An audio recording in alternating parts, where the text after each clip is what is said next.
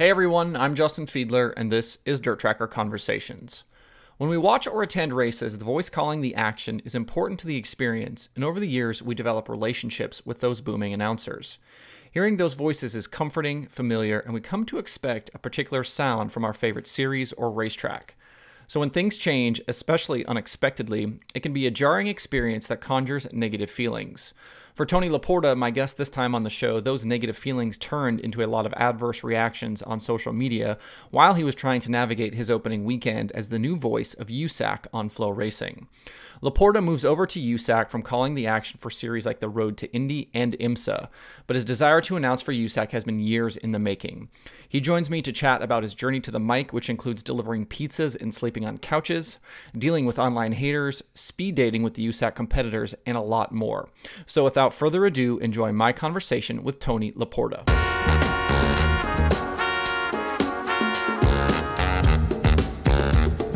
I guess, Tony, I was probably like much of America that was tuning into the first USAC midget race of the season thinking, you know, you tune in to hear one voice and you hear another voice and you didn't really know it was coming. So the first thought is, who the hell is this guy? So I wanted to have you on the show so we could figure out who the hell this guy is. But tell me about this journey for you to become the USAC voice. I'll tell you, well, first of all, Justin, I appreciate being on. It's really cool to get to talk a little bit away from the racetrack and answer a few questions. We were talking right before we started and, a lot of people were like, well, we tuned in expecting to hear Rob Klepper, who is a very, very good announcer. And he was the voice of USAC previously. I think it was for like 19 and 20, maybe just 20. But what people don't know is he was the voice of USAC for a long time before that, but he took some time off to go do his television stuff, his MAV TV stuff, which he's still doing. Mm-hmm. But everyone was like, you guys should have put out an announcement. And I looked at it as, I'm just an announcer. Nobody's going to read a press release about the new guy on the microphone. But looking back on it, I wish we would have, because we had a mixture of everybody from Klepper fans who were just mad that he wasn't there. And then, the general dirt audience, which in every right was upset because they were like, who is this guy, A? And why doesn't he know everything about everybody? And, I made no bones about it that first night. I don't know everything about everybody, but I'm going to do my best this whole year to learn and to spend time with every driver and every crew chief and every car owner. But yeah, no, I appreciate you having me on. And it was funny, Robert Ballou, who was obviously no stranger to Twitter, was one of the first guys that lit me up. And I met him during the sprint car weekend. I walked right up to him and I shook his hand and I said, hey man. And we talked and he goes, well, Robert goes, we all just thought you were the micro mod, the mini mod announcer that was getting patched. And I go, no, but I said, you weren't the only one to think that. So yeah, man, no, I appreciate getting to come on and talk a little bit. So thank you. I jumped in to kind of do a little bit of research and I ran across a Marshall Pruitt article about you that happened last year. And you kind of come over from, IMSA and IndyCar and some different things, but, rough year last year with losing everything. And I'm assuming that probably led up to you jumping in and getting this opportunity with Flow, but how does this deal come together for you? Yeah, no, absolutely. Marshall did a great job on that article. We were in St. Pete last year with Road to Indy TV, getting ready to go to Sebring. And then the world stopped with COVID and I was hung out to dry in Florida. So Marshall did a series of interviews talking to people in the industry like, hey, what happens now? And the short story for me, what happens now is I went and got a job delivering pizzas for Papa John's. Oh, yeah. So COVID smacked me in the mouth pretty hard. USAC actually didn't come from that at all. This has actually been probably 5 years in the making with USAC. And I know the folks that are listening to this who were bashing me on Twitter are like, there's no way you have to know something more if this has been 5 years in the making. But the short version of a very long story is in 2016, I got the job as the Road to Indy TV host. It's a fancy name for a YouTube host. And when I was here in 2016, I got my first job. Let me back up. When I got the job with Road to Indy TV in 2016, I came to Indianapolis for the first time for the month of May. Back then, you had the Grand Prix to start the month and then all the oval stuff. Well, I came and I did the Grand Prix and then they had 2 weeks in the middle until the 500 and all the oval racing. Well, I have a really good friend here who lives in Indianapolis. You probably know him. Everybody in motorsports seem to know him. Chris Wheeler, formerly of Bell Helmets. I mean, he's just done everything. Well, Wheeler goes, hey, after the Grand Prix weekend, stay in Indy for a week, cancel your flight. And he ended up going, hey, I've got a job I don't want to do. And I volunteered you. And I said, what is it? And he goes, well, USAC is sanctioning the Purdue E-Prix, which was an electronic go-kart race. Students at Purdue University built, designed, and put on track these electric-powered go-karts. And he goes, they're racing in the infield of the Indianapolis Motor Speedway. I don't want to announce it. I told him you would do it. So I spent 2 days calling electronic go-karts, battery-powered go-karts on this little kidney bean shaped, I don't think it could have been 0.3 of a mile, roval in the driver coach lot at IMS. And when it was over, I turned around and I had Levi Jones and Kevin Miller standing behind me going, hey, you're pretty funny. And I'm like, well, thank you, but looks aren't everything. And they said, hey, our guy Dylan Welch is going to get ready to move on to MRN. And since then, Dylan's done great things. He's on pit lane for NBC with IndyCar, with IMSA. Dylan's career skyrocketed after USAC, and they said Dylan's probably going to take off after the 16 season. We need somebody. Are you interested? And we batted the ball around for a little bit, and Kevin Miller made it very clear, hey, if you're going to do this, you need to be available for all 95, 110, whatever it is, days, nights of USAC Silver Crown Sprint Car midget racing. We lost, we got lost in the shuffle, end of 16.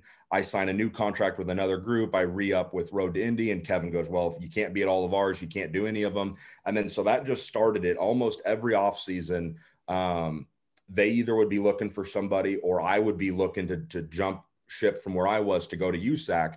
And we just never lined up. They had Sean Buckley, they had Klepper, they had so many guys revolving in and out of that position. I was signing deals to be at 12 weekends a year with the road course guys, or 10 weekends a year with the Road to Indy guys. And so finally, 2020 ends, and I had lost Road to Indy, and I had lost MX5 Cup, the Mazda Spec Series. And I reached out to Levi, and through a really casual set of conversations after they got home from the West Coast, he just said, Klepper's elected to not come back. He's going to go pursue, I think he's doing real estate now. And, if you're willing to take on this much work and announcing, you can have it. And I've been wanting this for years. So I didn't even ask what it paid. I just ran right at it. And so I know that I said that'd be a short version of a long story. It probably ended up being a long story, but, I've been chasing the USAC guys, and we've been just passing each other for the last 5 winners. And finally it worked out this year. So I'm very, very excited. What's your kind of background look like before that? Had you done mostly road racing stuff in your announcing career? Or had you done circle track stuff? What does that look like? I grew up like everybody else that does this, racing go-karts. I'm from Colorado. That was my first strike, because you don't hear Colorado pop up a lot in big racing arenas, whether it's road course, whether it's ovals. Nothing really comes out of Colorado. And so I grew up racing go-karts. And then when that petered out and I found out I wasn't going to be the next Tony Stewart, I just started announcing the local karting scene. And we were pavement road courses, no oval track racing in Colorado. So from a very early age, I was set on the road course, the sprint karting, the left and right scene. And then that turned into me becoming the national announcer for a bunch of karting series across the U.S. If people are familiar with Rotax karting, the fun division of BRP, the Sea-Doo, Ski-Doo people, they went out and made a go-kart engine, because why not? I was their national announcer for a few years, and then Road to Indy was a partner of Rotax karting. I got the chance to go to Road to Indy, kind of expose myself to the IndyCar crowd. That led me to meeting the people at IMSA. They had me come over to try out for their public address announcer's position, no play-by-play, no commentary, just PA. At Road Atlanta in 2016, and they ended up offering me their whole WeatherTech schedule. So for me, it's always been road courses, which I grew up a NASCAR fan. I wanted to go to ovals. I wanted to, do the left turn only thing, but it was always road courses. And the only oval track announcing experience I ever had, and this is, I think, a really funny story, but also maybe an embarrassing one, was we were in Ocala, Florida, of all places. This is proof that God has a sense of humor. We were in Ocala announcing the last weekend of the Florida Winter Tour, which was just a regional winter karting series. And Saturday night, it's the last weekend. We would do 2 weekends at a time, back to back, January, February, and March. So it's March, the last weekend in March. We've been on the road for 14 days now down in Florida. And Saturday night, we had just gotten off all the qualifying and heat races for this go-kart series. I'd been on the mic for probably 7.5 hours, calling everything from three carts on track racing to 40 cart fields. And a couple of guys on the tech squad, the older tech guys, go, "Hey, we're gonna go to a sprint car race tonight. Are you coming?" And I'm like, "Oh, heck yeah, Bubba! I never get a chance to go see USAC or sprint cars. I'm in. Let's go." Well, we drive right past Bubba Raceway Park, and I'm like, "Wait, what?" And we end up pulling into this tiny little hole, and I wish I could remember their name, but I can't. And we pull in, and like the owners of the track had like a house on the property. It was like like probably a 2/10 of a mile, 3/10 of a mile, little dirt oval. And the tech guys start messing around and tell the owner, "Hey, do y'all have an announcer? This guy's a national, big time announcer." And it just so happened that night that we were there, their house announcer was sick. So the track goes, "Yeah, we don't have anybody. We actually have a decent crowd. If he wants to go up, let him." And they were micro sprints. I didn't know what the heck they even were when we got there. And I ended up going into the booth, and I walk in and I go, "Okay, do you guys have race monitor? Where's my laps?" And they go, here's your grid sheet." And I'm like, "Okay." So I'm standing in there, and like, the lights are flickering, and there's moths everywhere. And I ended up calling all of their heat races, their qualifiers, and 3 out of their 4 main events. I ended up going down on the track doing the feature winner interviews with these guys I've never even met. I'm not trying to say their names. And when it's all over, the owners are like, "Man, thanks a bunch." And I think they gave me like a 20 and 2 cans of Coors Light. And we literally left before the last feature because me and the tech guys and our race director had to be back at the hotel because we were on track at 7:30 in the morning the next day for the last day of racing. And I got back to the kart track and called the last 8 hours of the championship there. And one of the guys on the crew said, "You're kind of like Wayne Gretzky. You play NHL hockey, and then you see kids on a pond playing on their ice skates, and you go lace up and go play with them." So that was it. Like, as far as dirt track announcing goes, some little, 2-tooth shack, hole in the wall. They pay in Coors Light, Cali, Florida. For the life of me, I can't remember the name, but I wish I could. So road coursing has been the predominant thing for me. What is your kind of dirt track knowledge coming into that first week of Bubba? Like, I would assume you've done a bunch of research once you get the gig, but like, were you aware of things? Do you watch? Do you keep up? Like, where is your dirt track knowledge? Yeah, again, a lot of it stems back to Chris Wheeler and Bell. He brought me out here when I was doing the Road to Indy thing in 2016. I was living in Portland, Oregon at the time, and I was splitting my year between Speedway, Indiana, where he and his wife Rachel lived, and Portland. What were you doing in Portland? The funny thing about Oregon was I'm from Oregon, actually. That's why I ask. No kidding. Where? Yeah, I'm from Southern Oregon, but basically grew up in Portland. So it's just like everywhere else. You say Denver when you're from Colorado. Portland wasn't really where.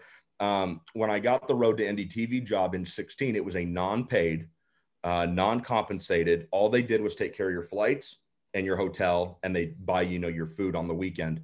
And when I got that job, I was actually living in Charlotte. I know we're getting way off topic. I'm sure you'll cut all this. I was living in Charlotte because I went down to North Carolina to go chase stock cars. I wanted to announce NASCAR. I wanted to announce, I had an offer to go do Millbridge Speedway. I was chasing the NASCAR thing. I was doing what every young actor and actress does. They move to LA thinking they're going to make it. Well, I packed up and went to Charlotte.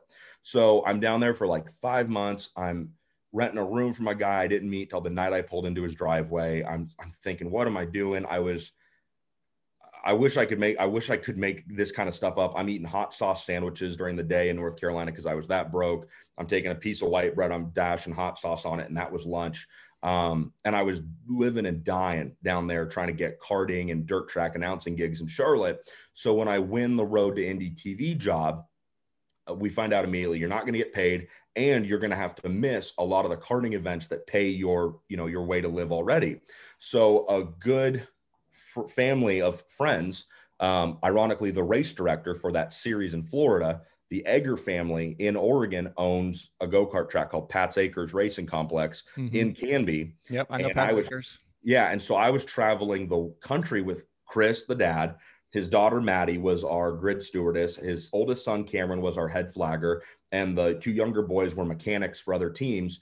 And sometimes his wife would do scoring. So they go, listen, we get you're not going to make any money in 16 doing the road to Indy. We get you can't even pay your rent down in North Carolina right now. They said, why don't you come to Oregon, move in with us? Everybody but the 16, 17-year-old son had moved out. They have this big house. They said, come live with us. We're not going to charge you rent. They said, work at the go-kart track to make money in the weeks in between. And we'll never bug you. Hey, why aren't you at work? We know you're at IndyCar races. So I lived out in Oregon for 16, my first year of Road to Indy TV, and then 17. And they literally just opened up their homes to me and said, hey, we get it. You're trying to chase a dream. You're trying to go get a career. You can't afford any of it because you're an announcer and we know you don't make money. So they just said, come to Oregon. And I ended up living there for almost 3 years. And it was one of the best times of my life. So you're going back and forth between Portland and Speedway. And then in between, are you able to go to dirt races, or, are you just like talking to Chris Wheeler? Like, what is that, like whatever dirt racing fandom at that point look like? Yeah, no. And you're very good because you're able to remember your original question after I take you on this rabbit trail. Everyone who listens to this is going to go, Jesus, the guy sure is an announcer. He never stops talking. And so I'm sorry for that. I came out to Indy and I was sleeping on Chris and Rachel's couch, which ironically, here's another pointless story for you. That's how I ended up getting my nickname. Everybody in dirt tracks has nicknames, right? Mm-hmm. Nobody in pavement cares about nicknames, but you come over to a short track and it's like, Shane, the throttle, Shane Cottle, the people's champ, Dave Darland, and Sunshine and Big Daddy, and everybody's got a nickname. Well, I earned mine way too early, and it was Couch Tony because I lived on Chris Wheeler's couch, and we would go to places, Dawson's on Main, we'd go downtown, whatever. And people were always like, Chris, who's the shadow? Who's your giant, ugly shadow behind you? And Chris goes, well, that's Couch Tony. He sleeps on my couch. Couch, say hi to, so-and-so.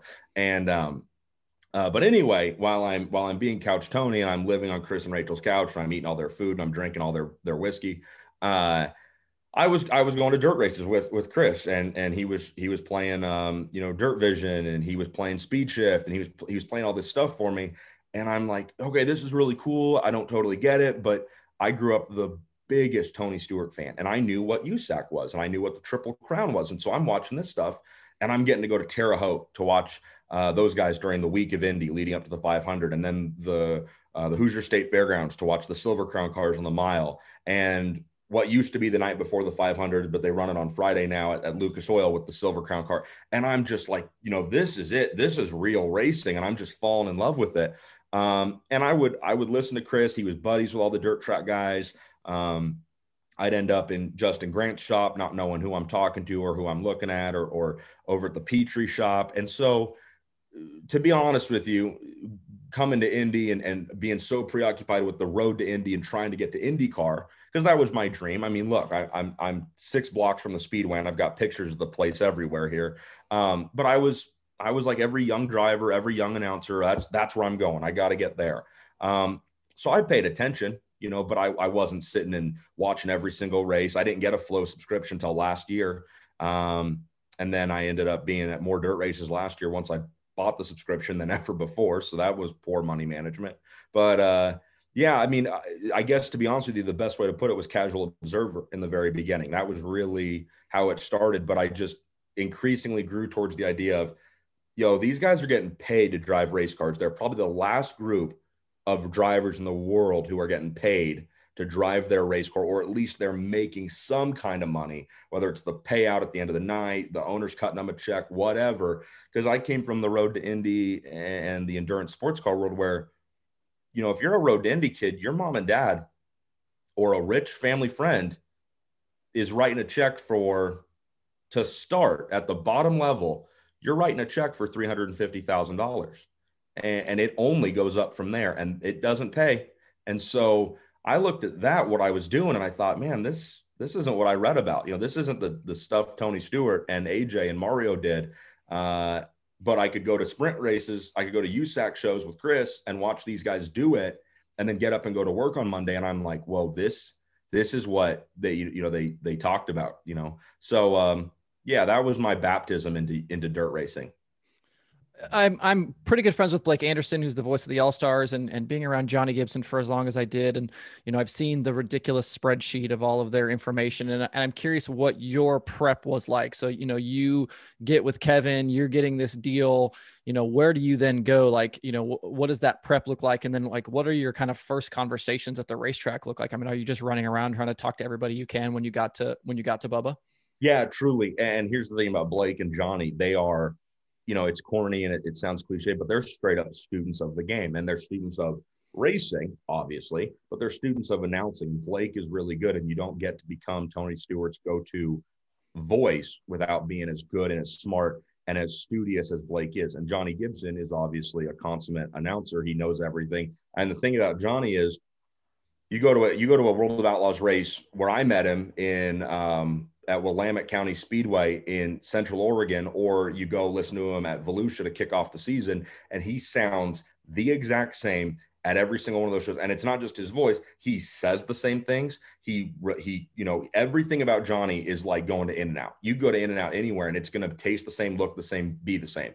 Johnny is that good, and so that's what dirt track fans are used to. They want it to be the same, like when they were kids and they were going to their local Saturday night show and the same announcer said the same thing every single night.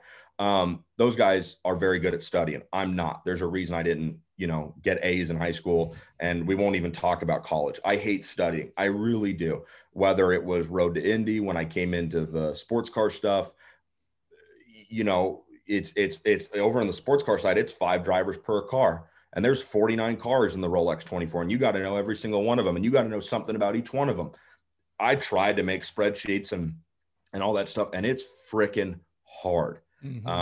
That's why guys like Johnny and Blake are good, but that's also why they rely, and I rely on guys like Brian Walker at Wikipedia, and Richie Murray at USAC. I mean, I don't know how Richie Murray fits his brain into his head. Genuinely. I mean, I feel like the guys had to go in and get it like glued shut or something. But when I got to Ocala, I hadn't had my conversation with Levi not four weeks earlier. Levi came home from the West Coast swing and he got COVID. He was super sick. He was bedridden. He had a 102 temperature for like a week, I think. I mean, they were really worried about him.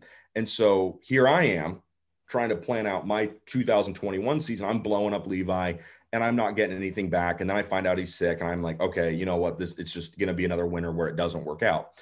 So it's like 4 days before I leave for Tulsa, Oklahoma to go to the Chili Bowl, where I was doing video work for Rick Young and Jeff Taylor with Rams Racing. And Levi texts me and goes, or he calls me and he goes, "What are you doing?" And I said, "I'm laying on my couch doing nothing." And he goes, "Hey, you do video production work, don't you?" And I go, "Yeah, I make videos." And he goes, "I want to talk to you about some of that. I'm coming back from Brownsburg. Let's meet.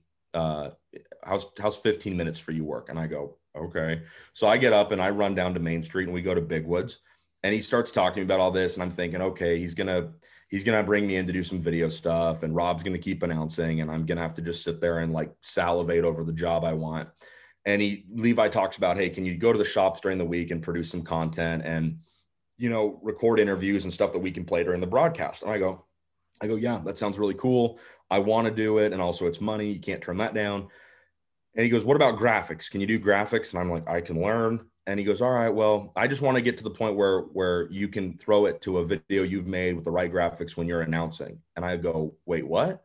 And he goes, "Yeah, don't you want to take it all over?" And I'm like, "Well, yeah, but what are you talking about?" And he goes, "Rob's not coming back." And I go, "Levi, you're kidding me." And I put my head in my hands and I go, "Dude, I just signed my IMSA contract and I'm committed to 12 weekends with those guys. And I know how this song goes. Oh, you can't make every 107 races. Sorry, you're out." Well, Levi goes, "Well, let's give me your dates." And pulls out a pen and a piece of paper and he starts writing down, "Okay, no conflict." I tell him my next date, "No conflict." "Okay, well, that one, maybe we'll get, so-and-so to do it." "Okay, that one." "Oh, that one," he goes, "I can call that from my basement. That's not a big one." And he goes, "All right." He goes, "I think we can make it work." So I say all that because the decision to go forward and say you're going to be the guy this year takes place 4 weeks before Ocala. So I literally leave that conversation with Levi and I'm packing a bag to go to Tulsa for a week. And I'm shooting videos and I made all the stuff that Rams Racing put out. Well, then from Tulsa, I come home and I go straight to Daytona for the Roar before the 24, the test session. I've got some smaller races there that I PA. And then the very following weekend was Rolex, the 24-hour race that I was in charge of pre-race and post-race for. And then boom, it's Ocala week. And, I don't use this as an excuse, but I had almost no time to do any studying because between preparing for Tulsa and being in Tulsa for that week, which if you've ever been there, not a lot gets done besides drinking and eating too much. And then preparing for my road course commitments, I didn't have a lot of time to go back and binge watch every night of last season on Flow. And it came down to Jeff Taylor, who's a pretty prolific guy in the industry, coordinating a Zoom call like this with JJ Ailey. And me and JJ sat and BS'd for an hour and a half, talking about everything, learning about everything. Hey, why do you guys do this with your tires? This is so different than what I'm used to. What's the benefit, this and that. And it was really helpful. And then I got to Ocala and I'm going up to people. I'm going up to guys I know, Justin Grant, Kevin Thomas Jr. I'm meeting guys that I've never really talked to, Chris Wyndham. And the midget weekend went okay. Obviously, it didn't go great. And then just got more and more comfortable. But yeah, for me, it's not about having a spreadsheet, this big and this wide. It's about meeting people and saying, hey, tell me something about you that I can then correlate into this broadcast when you're leading or you're fighting for fifth or whatever. So I'm not as studious as Blake and Johnny. I try to do it a lot more just based on what I can remember by real life conversations. As you kind of get in and start like getting to know people and things like that. And one of the things that I love that you did was the speed dating videos. And like, I would imagine that those were actually kind of probably helpful for you. Like just as much as they were entertainment for us, they were also helpful for you. But is that what we can expect from you is, you're going to do that stuff and then we're going to get to see you in other videos throughout the season? Yeah, and you're not, you're not wrong. The idea was, and I don't think I edited it. I hate that word. I don't think I put in the opener that I did with the drivers where they all sit down and I go, Mr. Grant, Mr. Kofoid, Miss Bryson, Miss Reimer, how are you? I'm new. I got to learn all you guys. So I decided to do it quickly with speed dating. That was the funny kind of premise behind it. And a lot of those questions, I'm never going to use that in a race. I'm never going to go, oh, and they're going for the lead is Kaylee Bryson. She thinks airplanes are the closest thing to real life magic. No. But more than anything, that was just my way of meeting them. And because it's very difficult. And I don't mean to say, oh, I've got the hardest job in the world, but I challenge a lot of people to just go up to someone they've never met before.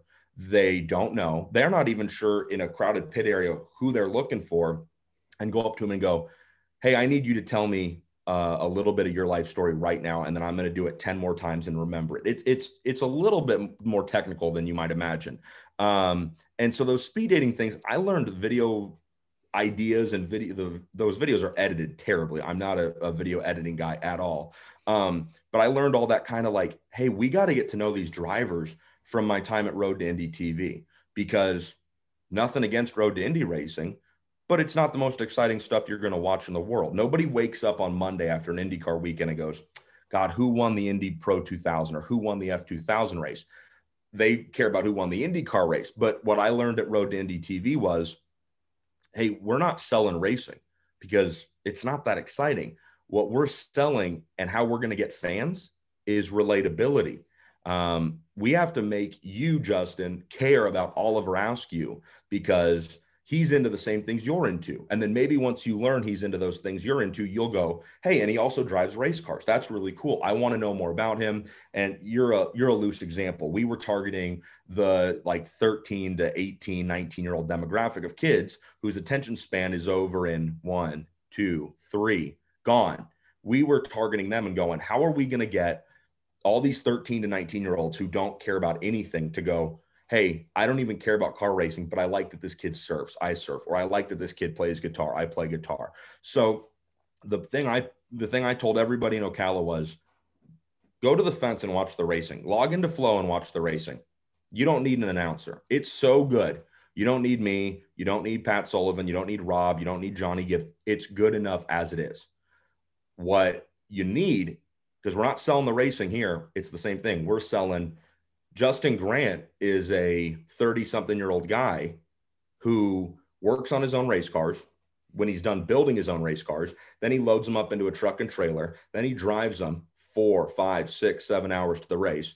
He unloads them. He works on them. He races them. He cleans them. He works on them some more. He wins in them. Then he loads them back up, and he's back in that shop Monday through Thursday doing it over and over and over again, just like you and me and everybody else are who hates their job. It's not just, hey, I'm a race car driver. I'm going to fly into Kokomo, get in the sprint car, win, and leave. Guys like Justin and KT and everybody in USAC, they're not just some guy with a helmet and a bag that shows up. They have to do this for a living. And I don't know what you do for income.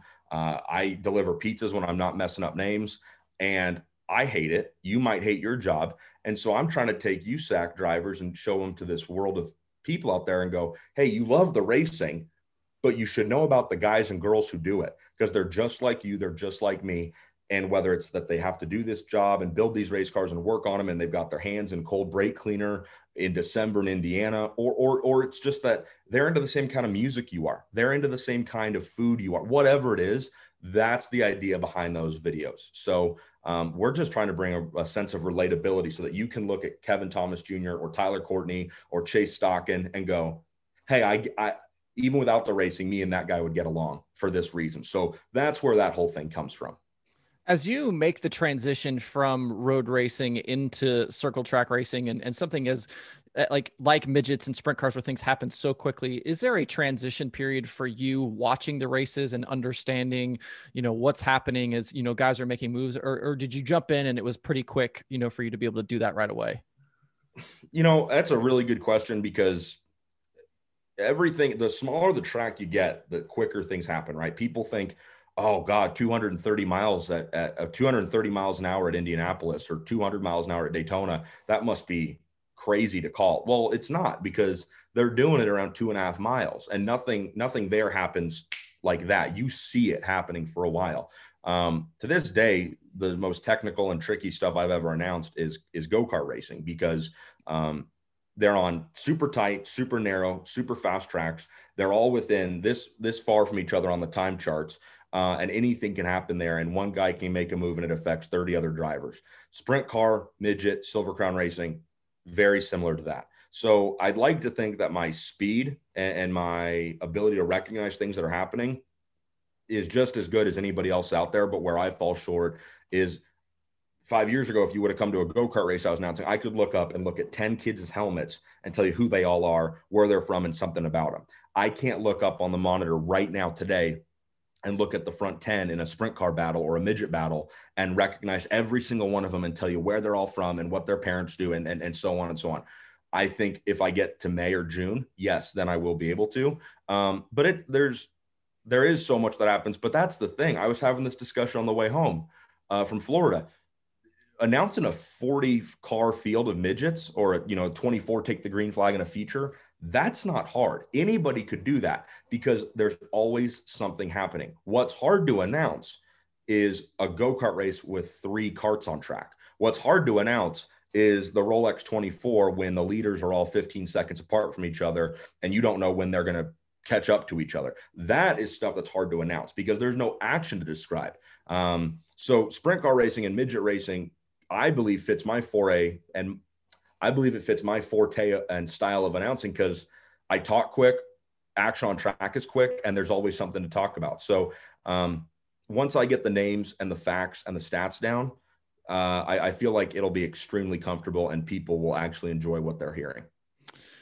Let me know, give me an idea about the flow setup. Like, if I remember correctly, the flow setup for you guys is you're not in the tower, you're not in the booth, you're like in the trailer, if I remember correctly. Is that right? Yeah. So that's the thing. Is that more difficult? See, that's again, that's a really great question. And I had a lot of people on social media come to my defense and go, hey, you guys are getting all mad at him. He can't even see the track. And in Ocala, for example, to anybody who was there, to anybody, I mean, every dirt track to a point is the same. You got the track, and then you've got the front stretch grandstands. Well, parked directly behind and underneath the front stretch grandstands is a Sprinter van, just a long, tall, Amazon looking style van. And it's got Flow Racing plastered on the side of it and big sliding doors and some antennas and some wires running out of it. Well, if you're getting your nachos and you're heading back to the stands, you don't think anything of it. But then when you slide those doors open, there's about 10 television monitors. There's a stack of computer towers. There's a couple chairs and there's a few guys in there. And people walk by and they're like, whoa, what's going on in here? So that's where Rob last year, I know Sean Buckley, when he was at USAC, he called from in there and I called from in there. And so it is tough because I'm not up in the tower, and a lot of people get very upset. It's not like they're just mad at me. They're mad at any announcer who's not simultaneously telling you about the fight for the lead and the fight for the transfer spot in a heat or a B.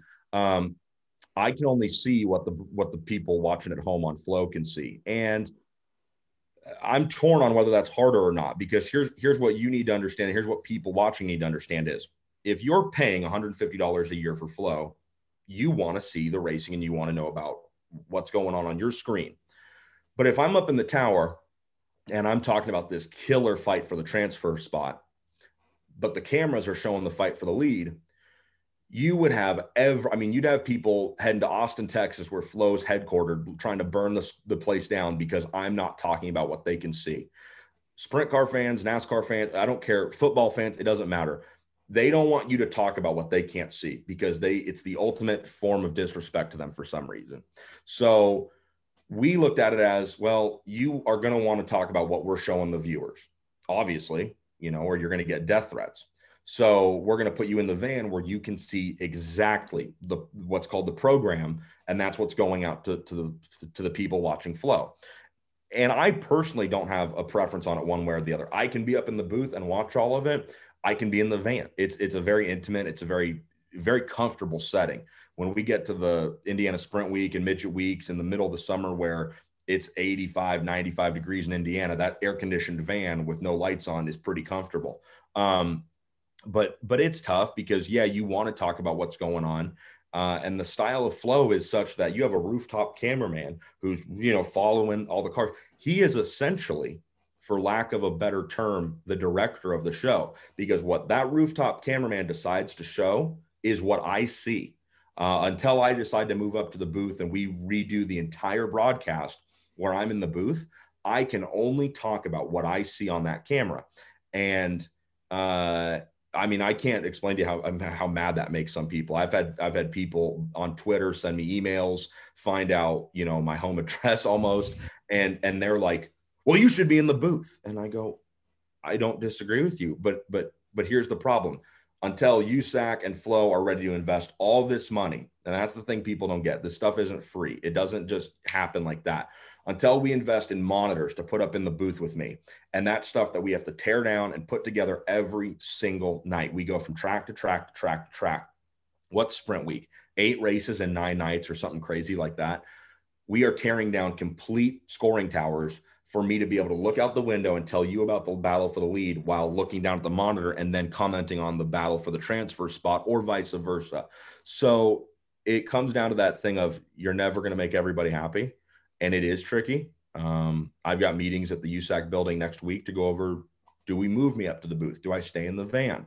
But again, you could put me in the van with 10 monitors around me. You could put the van on top of the grandstands and cut a hole in the window, and I could call that and talk about what's on the screen, and somebody would still say, I can hear the air conditioning in the background. So it's tricky, but yes, it is difficult to be somewhere where it's the first time I've ever called something.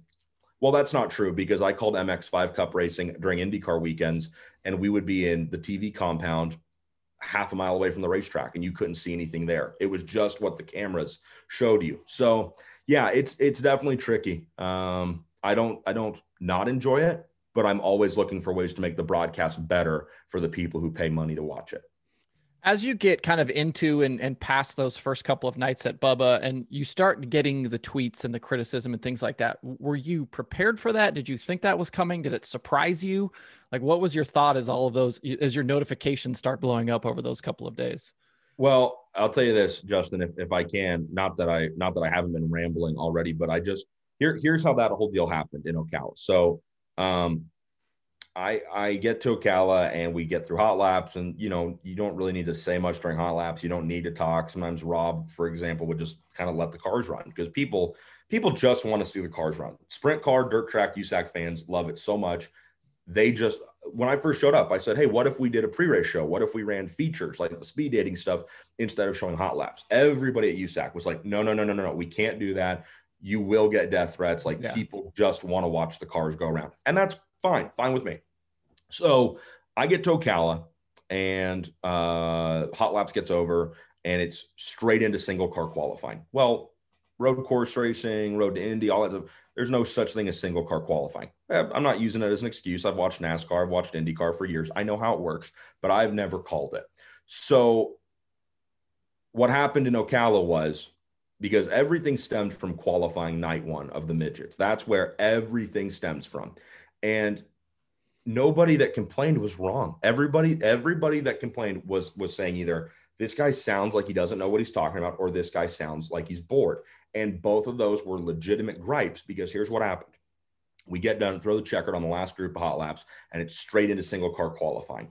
I hadn't practiced. I hadn't sat in my bathroom with a carrot doing it in the mirror. I didn't know how to do single car qualifying. So my mind goes straight back to listen to Mark Mosier, who was the announcer for the Colorado National Speedway that I grew up going to, or Pat Sullivan, who's the USAC PA announcer, or Johnny Gibson. My mind goes to those guys. And I think about how when a car goes out on track, they look up, they see it, and immediately it's and coming out next on track, it's the number 4 Top Motorsports entry with MVP and Coca-Cola on the side. It's a Chevy powered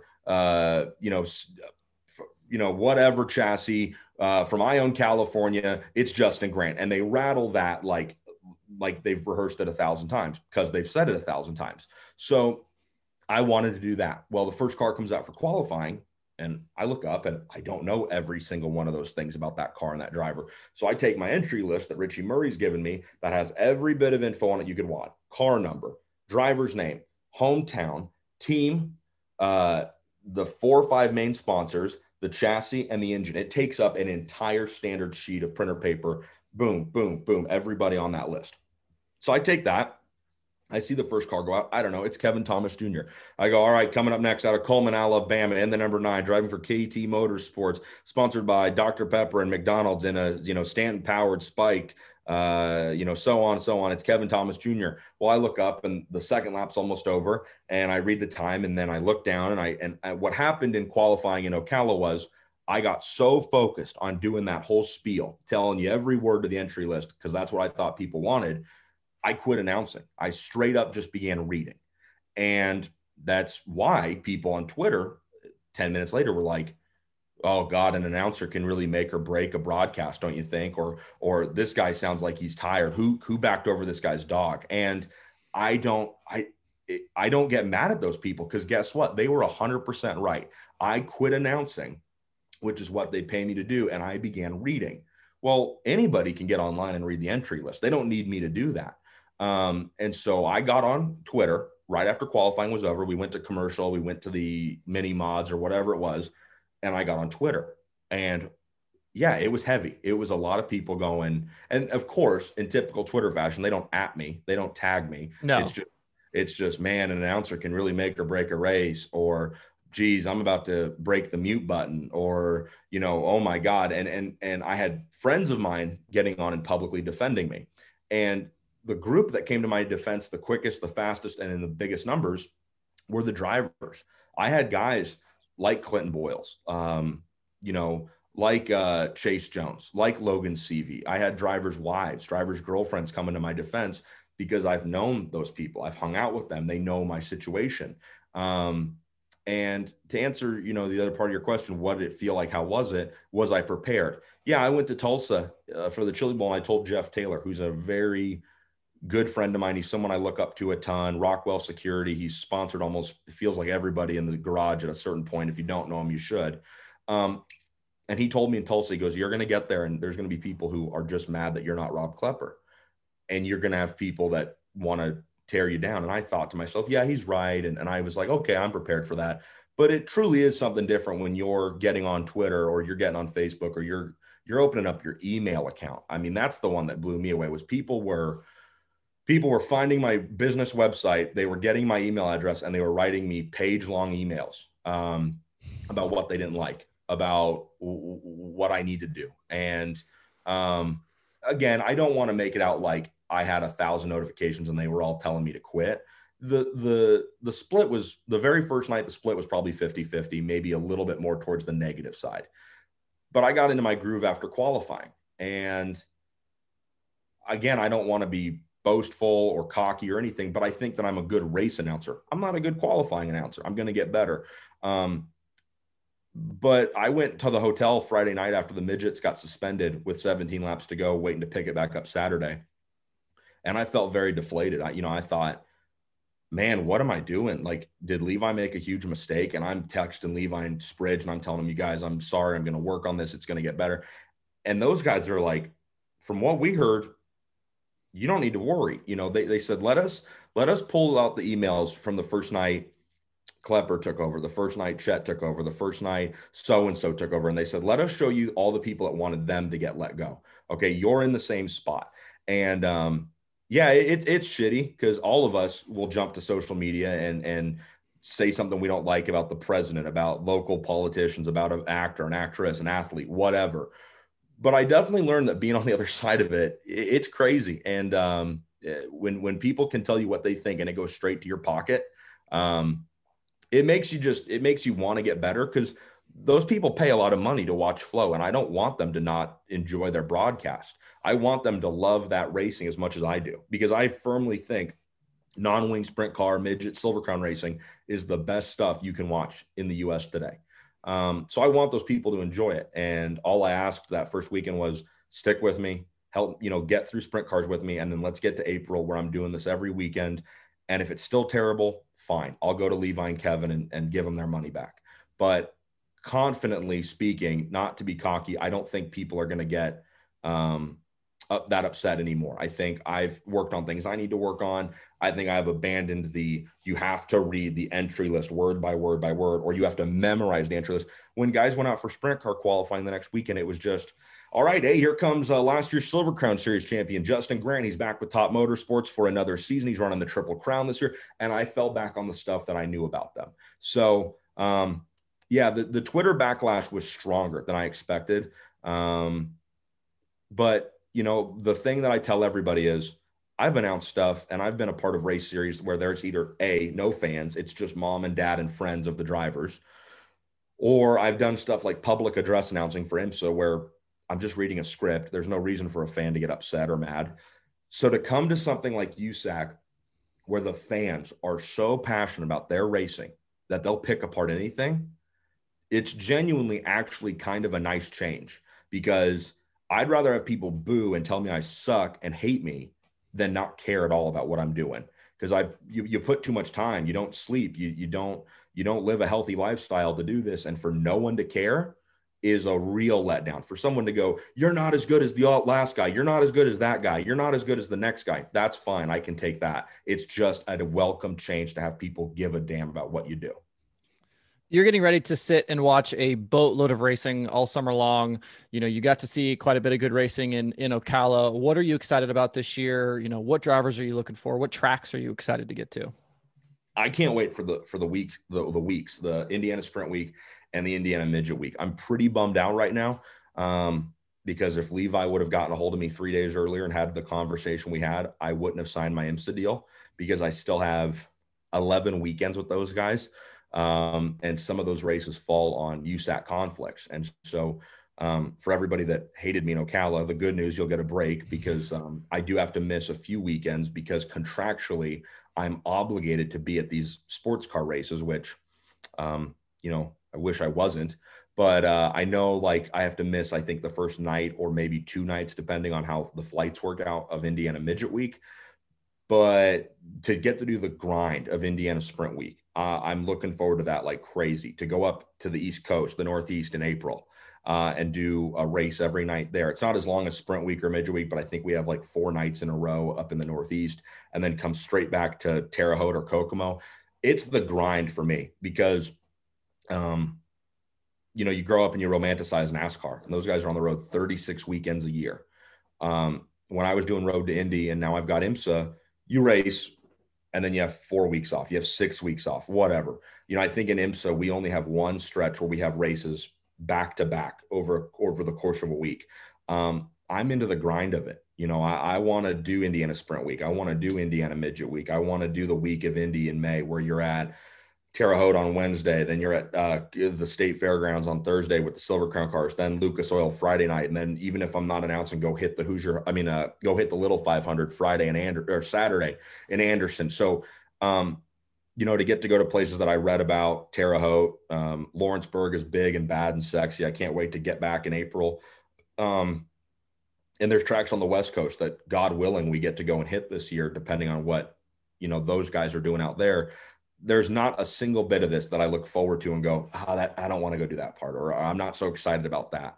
All of it is exciting to me, and I can't wait. And I've got buddies that I've known for years. Justin Grant, I'm fortunate to know a few of those guys. Justin's been my closest connection through Wheeler. I know KT, but I'm getting to know all of them. And so there's nobody that I go, God, I hope they have a great year. I hope all of them have a great year.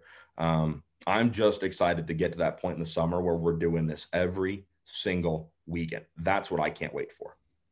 Well, cool. Well, I will certainly let you go. I've kept you here for over an hour at this point, but it has not been you. It has not been you keeping anybody. I tell you, I feel really bad. People are going to turn this on and go, Jesus, does this guy ever stop? I really appreciate it. And I think as a guy yourself who came from the world of outlaws and all the other stuff you do, you can probably relate to that grind. And maybe you're sitting there going, hey, you're going to get halfway into it and really regret it. But I appreciate you having me on. And it means a lot just to kind of get my face and my voice out there to more fans, even if they don't care about how bad I am or how hard I'm working. It's just nice to get my image out there. So thank you very much for the time. Yeah, absolutely. And you've got a good voice. You're passionate about it, and it give them some time. They'll warm up to you. Don't worry. Well, here's the deal. I'm not bitter against a single fan or against a single person, that reached out to me on social media. Because again, I get it. This is their sport. I'm showing up and do it new. And if any one of them have done what you've done and do some research, they're looking at me and going, what's this, road course, hoity-toity sports car guy doing in our world? Well, the best way I can put it is I'm just, there's a saying, you weren't born in Texas, but you got there as quick as you could. And I wasn't born into sprint car racing. I wasn't born into the dirt track world, but I'm doing everything I can to get here as quickly and as strongly as I can. So to anybody that was upset in Ocala, hey, I get it. I wasn't perfect. It didn't sound great, but I think by the end of sprint car weekend, it sounded a whole hell of a lot better. And knowing the work that the Flow guys here in Indianapolis, Levi, Christy, and I are going to do between now and April 3rd, when we kick off again at Lawrenceburg, I expect the shows to look completely different, sound different. And if people will just stick with me through the spring, I think they're going to be a lot happier than they were in Florida. So I get it. I understand why they're upset, and I don't want to waste any of their money. Well, Tony LaPorta, thanks for the time. Justin, thanks a bunch, man.